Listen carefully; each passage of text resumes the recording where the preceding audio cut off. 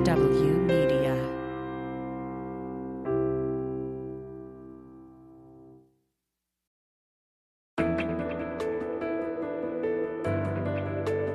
Spy Talk, a podcast at the intersection of intelligence, foreign policy, national security, and military operations with Jeff Stein and Jeanne Meserve. Hi, I'm Jeff Stein.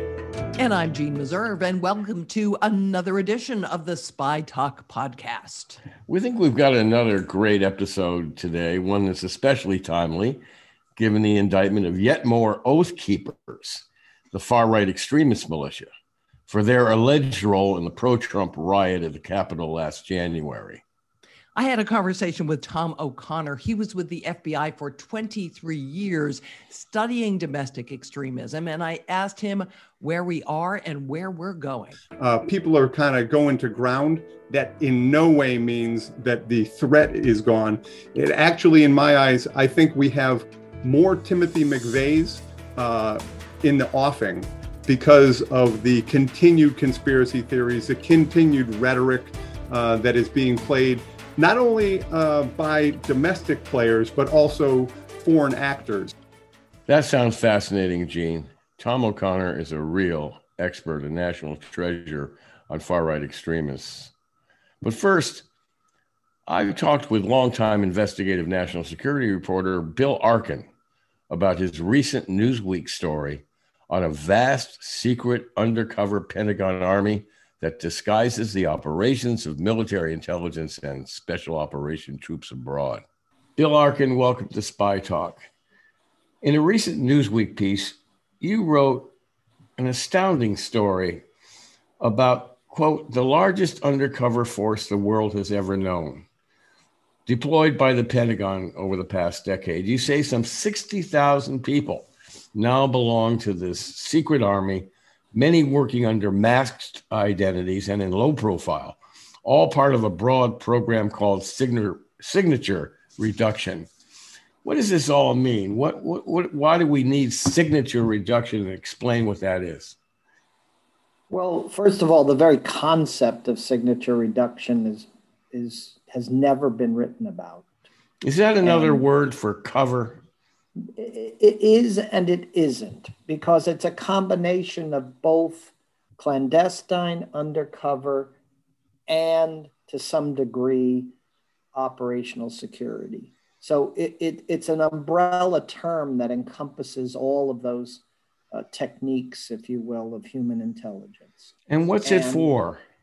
Well, it's for OPSEC, for operational security. It's for the purpose of both protecting the identities of the operators themselves, as well as protecting the operations. So you have to go back a little bit and discuss the origins of signature reduction, which really came with 9/11, the war on terrorism, and the beginning of the military becoming more and more an operator that was clandestine and even in some cases covert.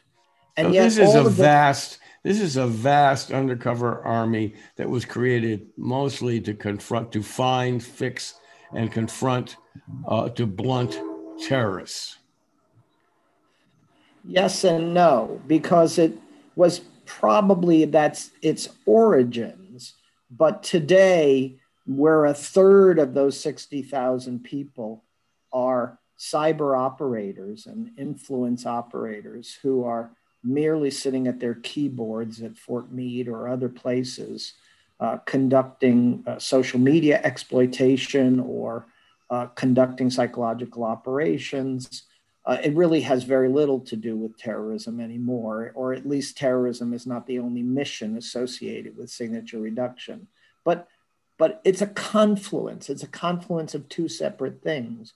A new mode of warfare on the one hand, the need for U.S. special operators and even for soldiers to go out there in the world and protect themselves, protect their identities, protect their families' identities while they were operating.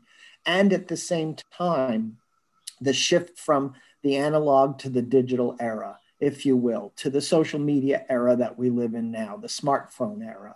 And so this technological shift has also forced the military to begin to think about how to operate with a lower profile and how to operate in a way that protects the identities and protects the operations of the very soldiers who are out there doing the work. Now, I say soldiers, but of course this includes civilians and contractors as well, and probably 20% or 30% of the total of that 60,000 is contractors. So we see in the creation of this vast army of people who operate undercover, covertly, clandestinely, in low profile, with misattribution or non-attribution online. It's a wide variety of techniques, but they're all essentially complying with the rules of what are called signature reduction.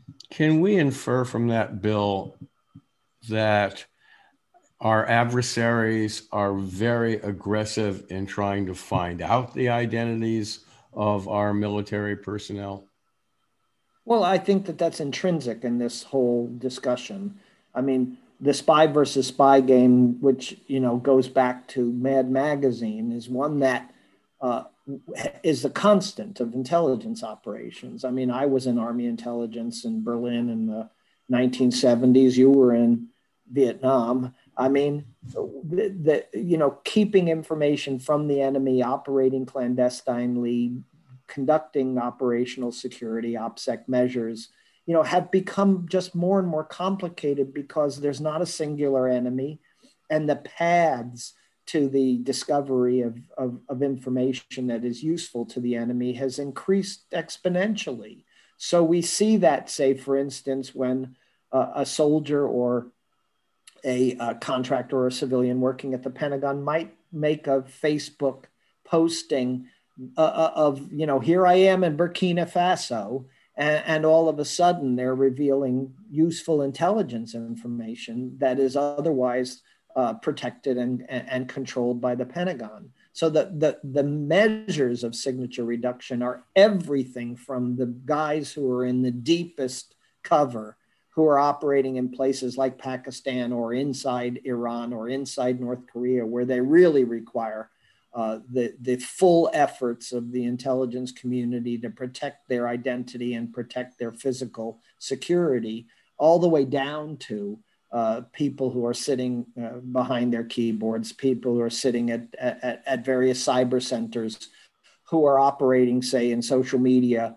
against Al-Shabaab or against ISIS or other organizations. And in fact, a big part of the signature reduction effort is to be able to operate in places like Africa, where the dirty work is really being done by the locals. I mean, even in places like Somalia, a big part of the United States' effort is to get the Somali special forces and Somali intelligence services to be able to do the work that the United States doesn't want to take the risk to do. And so, but in order to do that, they still have to protect the fact that there are bases in Somalia, the fact that there are special operators on the ground, their identities, et cetera. A story was told to me when I was reporting this out of a soldier who actually operated inside Yemen, and he would get off of an airplane in Yemen as himself, but then within hours, he would change his credentials and his identity inside the country to being somebody else. So he could disappear, if you will, into the operation. And this is a more common element, although again, I describe in this article the enormous efforts that are underway to defeat biometrics. I want to get back to how this works overseas with operations, but let's put some flesh on this vast clandestine infrastructure that you describe. You tell the story of the secret life of Jonathan Darby, not a real name. Tell us about how he worked to make his rounds and create or help sustain false identities for military intelligence and other personnel. Sure. Probably out of a couple of hundred calls I made over 2 years, a couple of hundred contacts, I might have been able to get 10% of them who didn't hang up the phone or tell me that I was a agent of the Russians. This was one, a retired Army enlisted man who had worked in Humint his entire career in the Army and had gotten out and was now working for a small company that services the signature reduction world. He works out of a secret organization that exists in Elk Ridge, Maryland. And that secret organization is responsible for the administering of the identities and the travel documentation and the finances of people who operate undercover. I think it's a 400-person organization with a half dozen contractors, and contractors meaning contracting companies. And they essentially take people in the special operations world and in the Defense Clandestine Service and provide the false documentation. They provide the false IDs. They provide the credit cards, the banking, the pocket litter, if you will, that is associated with their false identities, arranges their travel, and then backstops them online to ensure that they're not revealing anything in both their fake lives and in their real lives. So these are people who have to maintain both. And in fact, some people who operate undercover, like Knox, non-official cover, they have to have their real lives maintained while they're not under non-official cover. So you describe, that's how all of these things go together. You describe a typical day for him. He gets in a government car, one of 200,000 federal vehicles owned by the General Services Administration. It's not registered in his real or fake name, or the magnetically attached Maryland license plates really for his car. So what does he do?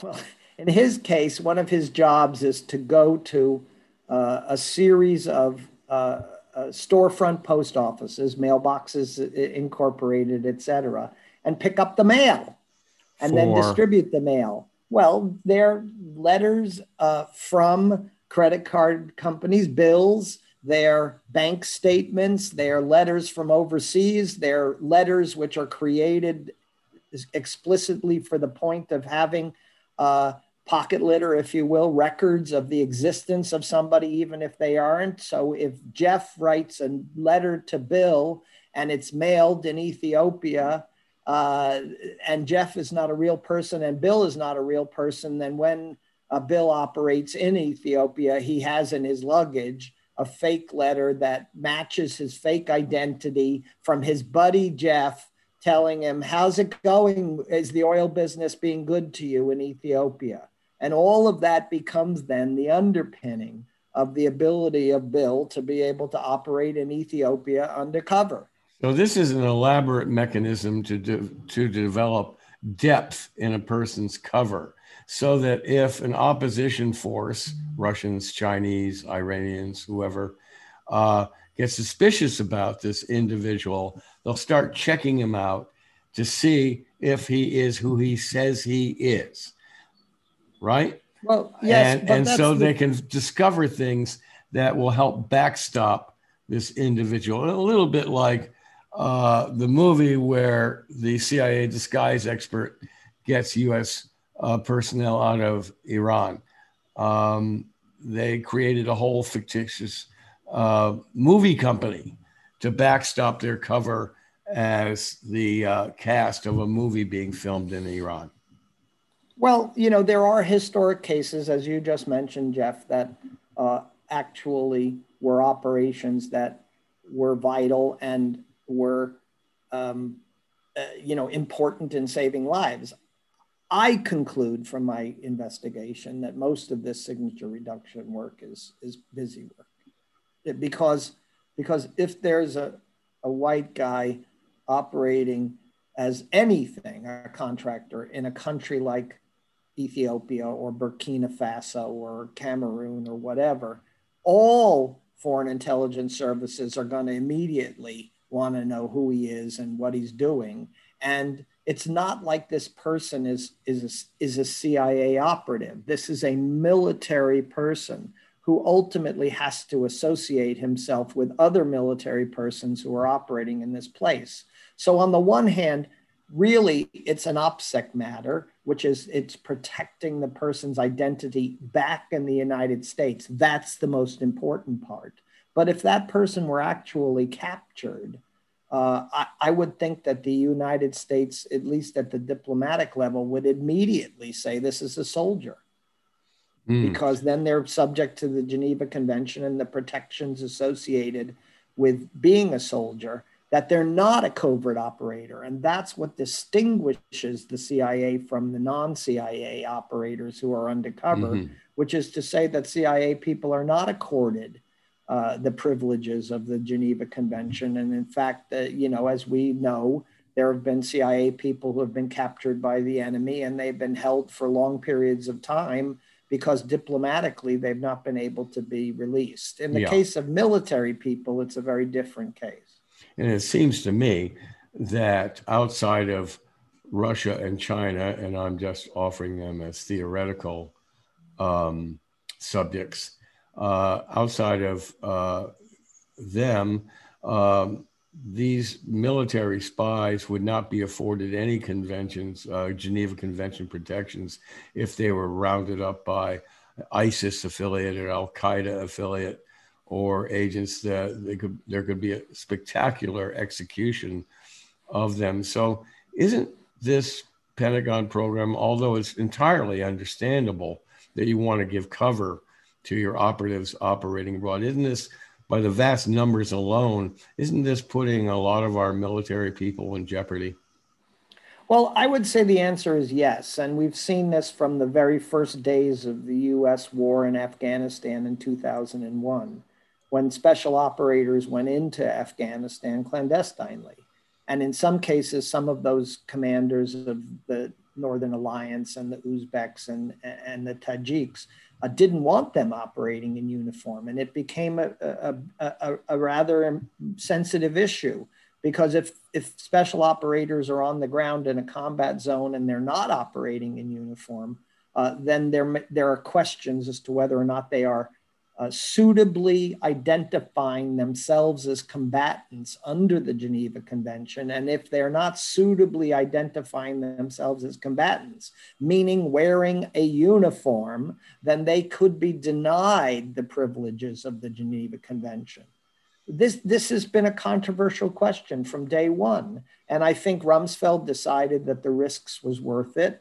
And since then, the operations that military people have undertaken in denied areas, I put that in quotes, denied areas, in Pakistan, in Yemen, in inside Syria, et cetera, does run the risk of their being particularly vulnerable. Now, I mean, that's what the military signs up for. And the question is whether the operations themselves are greater than the risk involved in the force protection and the operational security of those people.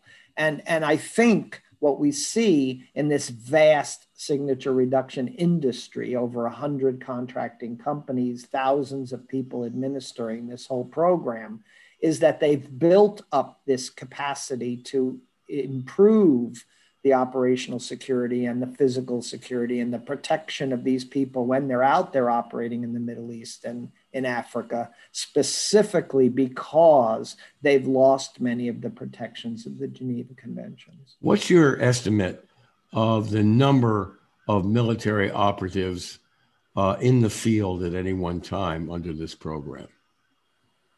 Somewhere in the area of 5,000, I think, is what I've heard. So that includes most Joint Special Operations Command operators who operate under false identity when they are on the ground. That includes human intelligence collectors and operators who work for either the Defense Clandestine Service or for SOCOM, the Special Operations Command. And that includes the intelligence collectors, especially the close-in intelligence collectors. That is the SIGINT people who operate inside places like Afghanistan, Syria, et cetera, who have to get close to the signal source, the cell phone, the walkie-talkie, whatever, because it doesn't propagate very far. So close in SIGINT is a huge growth industry within the U.S. military and in intelligence worlds. And at any one time, a special unit headquartered at Fort Belvoir, Virginia, sends people out into the field all over the world to collect special signals, cell phone signals, and even to detect and jam IED triggers that are associated with cell phone and garage door openers and other kinds of low-level signals that you can't get to unless you're in the radius of the signal itself. You say in your piece that there's never been any hearings on Capitol Hill, no congressional oversight of this really vast program. How do you account for that? Secrecy, Jeff, secrecy. It works. You mean secrecy, that the military is keeping knowledge of this program or the depth of this program from Congress? Well, I don't know if they're keeping it from Congress in that way. I mean, secrecy to me has often been most effective when the secrets are sitting in plain sight. So, when you stamp something with a giant code word and you make it into a special access program, there are rules that then require reporting to Congress. So the irony is that the easiest way to keep something secret is to put it in the file cabinet, not to register it as a special access program, which then under the law requires reporting to Congress. Signature reduction isn't exactly that because it's a term of art. It's an informal term that applies to this broad range of activities. But the truth of the matter is, and by the way, it falls under numerous special access programs. But really what we're talking about is that no one, up until I think I wrote this article, had a sense of the scale of signature reduction. Of course, they knew that the Defense Clandestine Service, or they knew that the Joint Special Operations Command was engaged in clandestine operations, but that 60,000 people were could dip into these identities or could operate in this way, or that the size of the cyber operations force had grown into the thousands, or that there were so many companies with classified contracts which were administering this program. Nobody I talked to, except one person who was a retired general who had overseen the Defense Department Special Access World, really knew the scope of the entire program of dozens of people I talked to. As we've seen in the past, these black programs, as they're called, are ripe for corruption and abuse. So did you sense any of that going on in this program? No, actually, quite to the contrary. It seemed to me that the program itself was a meticulous effort to safeguard against the problems that had existed in the past, where Army clandestine operators had, in fact, financially gotten gain from their clandestine operations in Central America, or where these secrets had been cover for soldiers moving drugs or being engaged in human trafficking, et cetera. So a large part of the whole signature reduction effort is to safeguard against fraud. And as far as I can tell, it's been fairly successful.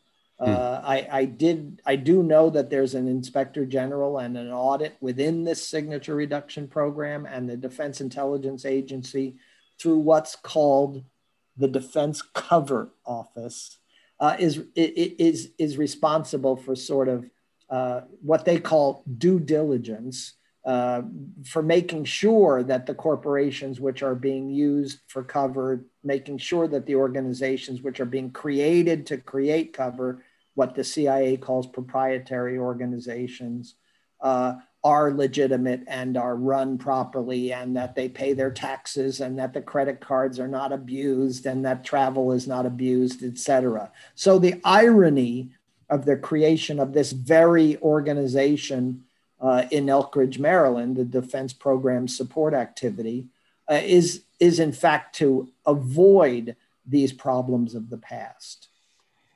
Given the extreme secrecy of this program, a number of people might ask, a number of people listening to this podcast might say, well, why did some of these operatives, these cogs in the machine, talk to you? Well, it's always an interesting question why people talk to journalists, isn't it? And it's usually because of abuses. You know, yes. they're whistleblowers of a sort, or they're deeply concerned about how a secret program is being run. But you say this is being run pretty well. So what was their interest in talking to you? Okay, so journalist to journalist, we're going to now have a secret conversation, Jeff, and we're going to say to each other, we're veterans of this world, and that is certainly the excuse that sources often give. But sometimes they just like to tell us about cool spy shit. Sometimes they just like to brag about what they're doing. And if somebody asked them, why would you talk to a journalist? They would say, because I'm concerned about the public policy implications, or I'm concerned about fraud, waste, and abuse. But, you know, to me, sometimes it's just an excuse. Sometimes guys like to just frickin' brag about what they know. And if I know an inch and they can show me that they know a foot, then, you know, they're the alpha and I'm the beta. And that's sometimes how you talk to sources. I learned this as a research assistant working for Cy Hirsch, which is you start blabbing, telling them everything you know so that they, in fact, provokes them to tell you, no, you're wrong about that. And then all of a sudden you've got somebody talking to you. So I think there's a variety of motivations on the part of people. I don't want to understate how hard I worked on this. And I think in the end, we did about 200 FOIAs and got virtually nothing. And so FOIA means Freedom of Information. Freedom of Information Act requests. Yeah, I mean, we've got nothing. Neither confirm nor deny responses. We can't confirm or deny the existence of this organization or this program or this activity, or, you know, we're still waiting on answers years later. So I think that the reason why, I mean, I did an enormous amount of research and really, I'm going to say, revealing my tradecraft, that the main source of information for me to put together a picture of this was resumes and job announcements. And once I was able to build this kind of skeletal picture, if you will, the dinosaur in the museum that was just bones, it was a question of then going out and finding some of the flesh that I could add to that. And that was really the hardest part, which was finding people who would be willing to talk about what they did. I pledged to each person that I talked to that I would not reveal any active operations or any tradecraft that was being utilized that would jeopardize what they were doing. But other people openly told me things about how we defeat biometrics at the border, how we utilize false identities, how we utilize false online personas, how the software works to create misattribution and non-attribution in online operations. People talked about it because it's cool spy shit. It's Q stuff from James Bond, and they wanted to talk about it. That's the irony. Can we expect more follow-ups on this story from you? You can, because I'm working right now on the dramatic and incredible growth of special access programs in the last decade. Interestingly enough, how many of those special access programs are not any longer about protecting stealth technology from the enemy or protecting weapon systems capabilities, that they are about operations. And it's a really interesting story, and really delves into the special access program world, a world that only receives the most cursory examination from Congress. And I'm working on that. Yes. Well, we'll look forward to reading about that and have you back on when you publish again. Bill Arkin, it's been a great pleasure to have you on the Spy Talk podcast. Thank you. Thanks for having me on, Jeff.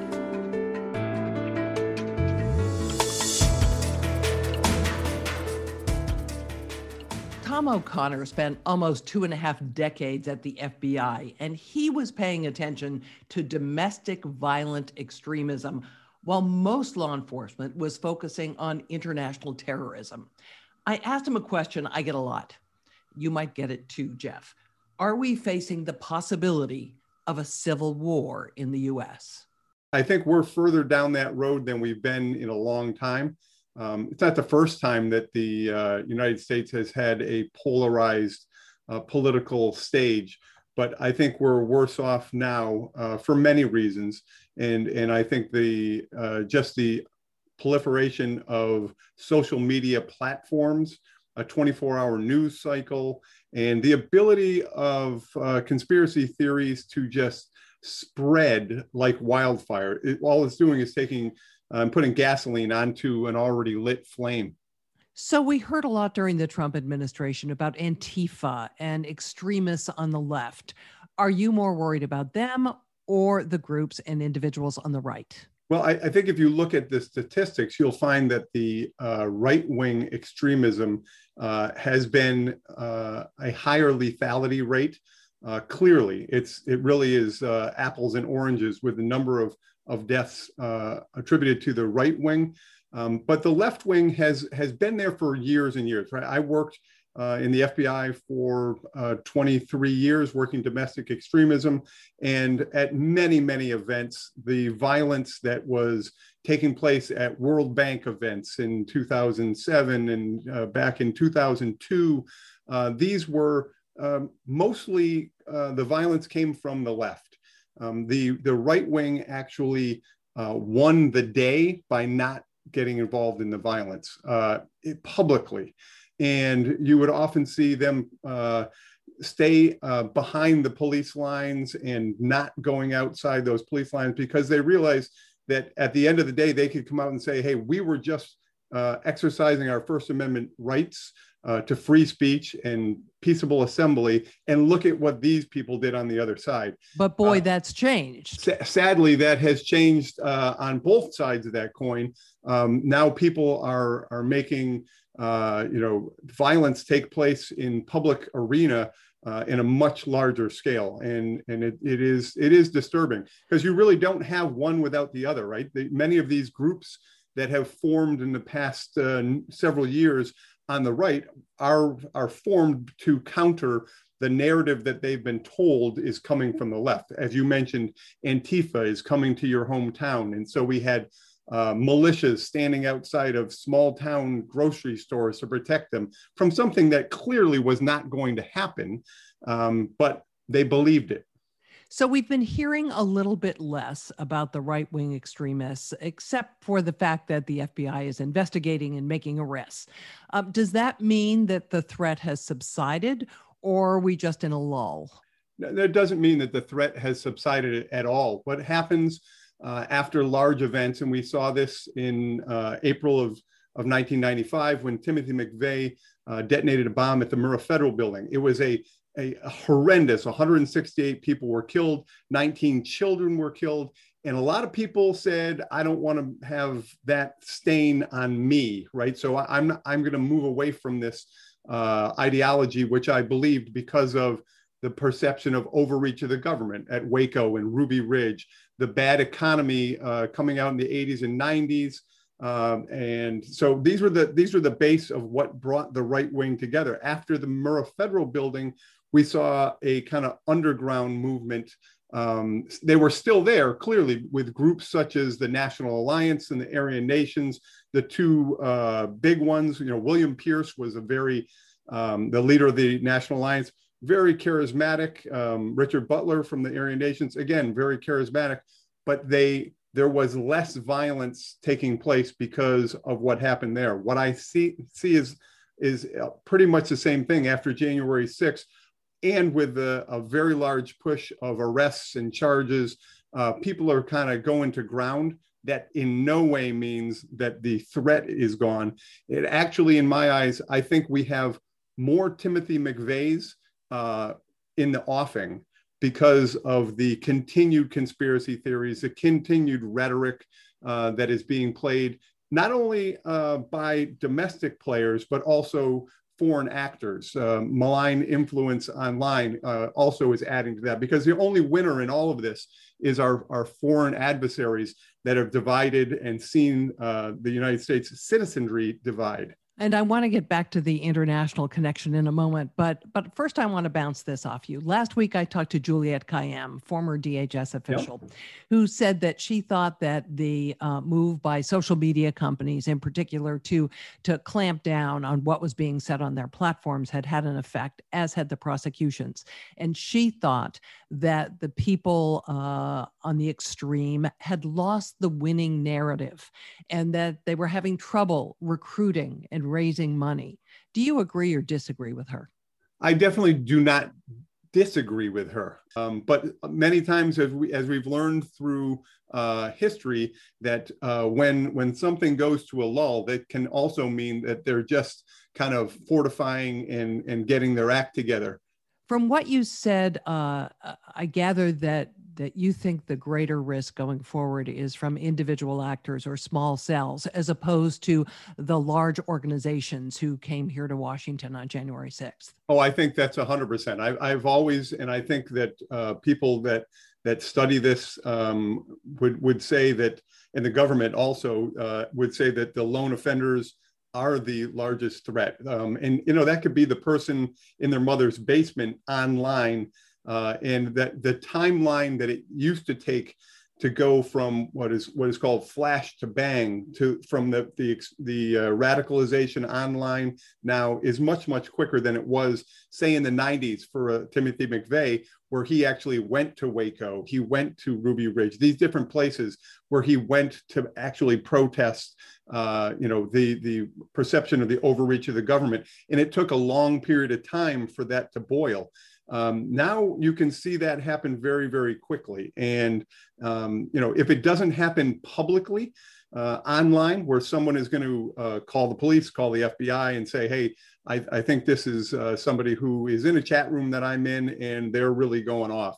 If that person isn't in that type of environment so that a bell can be rung, then there's a big concern. I don't think and I maybe have egg on my face down the road here, but I don't see the January 6th type movement of that large scale taking place. I think that the prosecutions and the arrests and people are seeing that people are being rolled up. I think that tamps that down quite a bit. And that's the purpose of doing it. And as you mentioned, a lot of people are migrating to different platforms. They're going to encrypted apps and the 100%. Like, and that makes it tougher, not just for friends and family to see what's happening, but for law enforcement to see what's happening. No, that's 100% right. And that is, this going dark phase of what does law enforcement have the ability to get into to see these types of things. It's difficult enough for them to get into these, encrypted chat rooms. But even the basic Stormfront and different platforms that were used that were generally open, membership, but open. Law enforcement just can't go in and start monitoring people. There are rules that need to be followed, and when people go to encryption, that makes it just much more difficult. Even if you have the ability to go into to see what's going on because of information, you may not be able to get into that platform. So, do the rules need to be changed in your view? I don't think so. And I think one of the things that needs to be changed is that currently under Title 18, 2331, which is the terrorism statutes in the United States, there's a great definition for domestic terrorism. And it basically is use of force or violence, a violation of laws of any state. Doesn't have to be a federal crime. It could be a state crime. But the purpose is intended to intimidate or coerce a civilian population or to influence the policy of a government. That is a really good definition. The problem with that is there's no teeth to that definition. You are not going to see anyone charged with domestic terrorism in the United States. You have seen and will see people charged with international terrorism, material support to international terrorism. But when it comes to domestic terrorism, you're only seeing people charged with, potentially gun charges, explosive charges, but no one is actually classified or charged as a domestic terrorist. I would say I have been a voice since I was the president of the FBI Agents Association in Congress and through other public forums to bring change to that, to add to the definition an actual charge that could be used to actually call someone a terrorist, domestic terrorist, charge them as a domestic terrorist, because there's numerous reasons for that. One would be you don't know what the problem is if you don't have the ability to track that problem. If you don't know, if you as a journalist would have to go out and look up every assault in the United States and find out if the purpose of that assault was to intimidate or coerce a civilian population or influence the policy of a government. That ain't going to happen, right? So if someone was charged with terrorism, as they are in the international realm, then you could actually see what the problem is across the board. Hate crimes are often used as a fix, but they don't always fit. So it is something that needs to be changed. I do not think that we need to designate groups as we do with the international terrorism. Being a member of ISIS or Al Qaeda in and of itself is illegal. To be a member of the Ku Klux Klan or a movement such as Antifa is First Amendment protected. I honestly believe we do not need to designate the actual membership in a group. We need to designate the crime, the violence associated with the ideology that goes along with that. I also don't think that the FBI and law enforcement need additional authorities. And I don't think we need, to change that base. We have good surveillance abilities and good, internal abilities to do this job. They just need to have something to charge. So we've always had something of an extremism problem, but it seems much larger than it once was. You've mentioned a couple of things that might have accelerated it: social media, political discourse, certainly the pandemic turbocharged things. Right. But is it also true that law enforcement took its eye off the ball and wasn't paying enough attention to this? Well, I honestly don't think that it was law enforcement not taking their eye off the ball. I think it was the government as a whole taking their eye off the ball. And that might not be something to blame them for. Because if you look at the FBI, okay, the lead counterterrorism agency in the United States, on September 10th of 2001, there were X number of agents working counterterrorism or in general in the FBI. 9/11 takes place, almost 3,000 people are killed, and clearly a shift in the FBI changes the number of agents working counterterrorism mission internationally. And as we go through the years, almost 20 years coming up in September, it will be, we still have that number of agents and analysts and other professional staff working the international ideologies and terrorism, and need to. Now we see that we have this growth of domestic extremism. Where do you get your agents to work this? Because virtually there are the same number of FBI agents in the FBI when I came in 1997 and when I left on September 11th, 2019. The numbers haven't changed. So if you're now going to have, and you need to keep your eye on the ball of international terrorism, and if you now need to have your eye on the ball of domestic terrorism, how do you do this without adding bodies to work that stuff? And that needs to happen. So some criticism has been made about the miss on January 6th. Many people say that the intelligence was politicized, and that's why the alert wasn't sent out. Warnings weren't issued, why people weren't prepared for this to happen in Washington, D.C. Do you agree that politicization was a factor?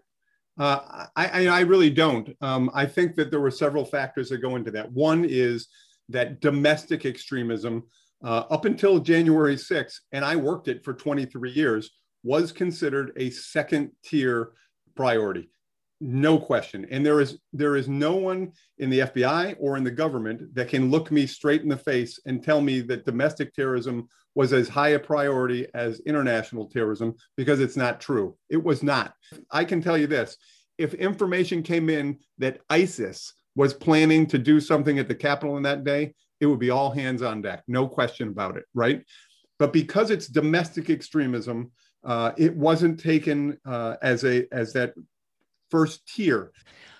You mentioned international ties earlier, and I want to take us back to that. How deep are the international ties of some of these groups, and how much do they worry you? We would have to be idiots to not think that our foreign adversaries are seeing what has happened basically in the United States overall with a political divide, and just captured that moment. Clearly, you have influence online, and then potentially you have funding coming through different sources to assist these groups. I mean, if you look at Charlottesville, happening? Do you know if that's happening? Are they? I mean, I think we'd be foolish to think that it hasn't happened in some ways. Publicly, it has been. There was a gentleman from Traditional Workers Party who said that he received money from oligarchs out of the Russian area. Is that true? I don't know, but it doesn't take a lot of money to actually do some influence. If you look at Charlottesville, right, and you see the night before the Charlottesville event where Heather Heyer was killed by a right-wing extremist who drove his car into a crowd, the night before that melee at Charlottesville, there was an event that took place at the University of Virginia, and you had about 800 right-wing extremists march on a statue on campus.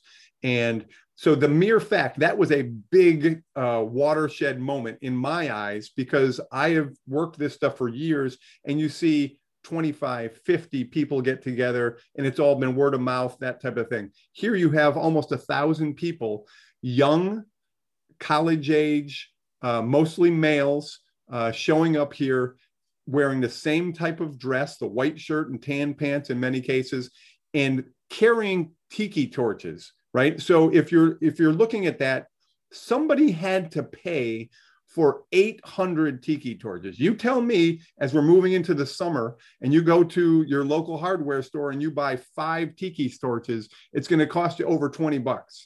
Multiply that by even 500, right? So we're talking a substantial payment by somebody towards an effort like that. Looking forward, who are you most worried about? Is it the white supremacists? Is it the neo-Nazis? Is it the incels? Is it Antifa? Well, it really is a combination of all of that, plus the conspiracy theories. So we see groups like QAnon who have all of the stuff that they believed was going to happen, the steal of the election and all of this stuff, none of it came true. So where have these people gone? They've gone to right-wing groups that are there to welcome them with open arms. And they've also gone to the anti-vaccine movement. So you're seeing some changes in a lot of these right-wing groups.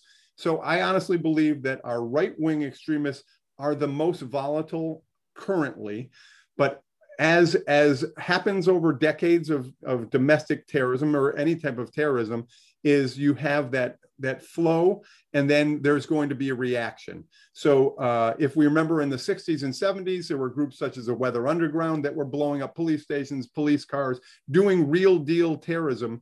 And that in and of itself helped spur the right wing of the 80s, 90s, and then we've continued. So how worried are you right now about what's going to happen in the next 6 months, the next year? There are potentially more Timothy McVeigh types currently in the United States that are not going away. These people who are potentially actors in domestic extremism, they've got personal grievances that they are holding. They mostly blame the government for. You don't never blame yourself because you don't have a job, because your kid's a screw up or whatever it is. You don't blame yourself. You blame the government. And if we look at the 90s, we saw the perception of the overreach of the government at Ruby Ridge and Waco. If we look now, we're seeing the overreach of the government because of the pandemic. The Second Amendment, once again, is felt in these circles that government is going to be coming for your guns. All of these things are in place, except now, unlike the 90s, the communication ability and the ability to really become more and more radicalized online is there as if it never has been in the past. That was fascinating, Gene. Actually, this is one of my favorite episodes so far in the podcast series. I hope you come back and listen to us again next week with another edition of the Spy Talk podcast. And don't forget that Spy Talk is on Substack. You can subscribe there and get a lot of great content. Thanks for joining us today. I'm Jean Meserve. I'm Jeff Stein. See you around. For more original reporting and insights like this, subscribe to spytalk.co on Substack and follow us on Twitter at @talk_spy. If you enjoyed our podcast, subscribe and leave a review on Apple Podcasts, Spotify, or wherever you get your podcasts.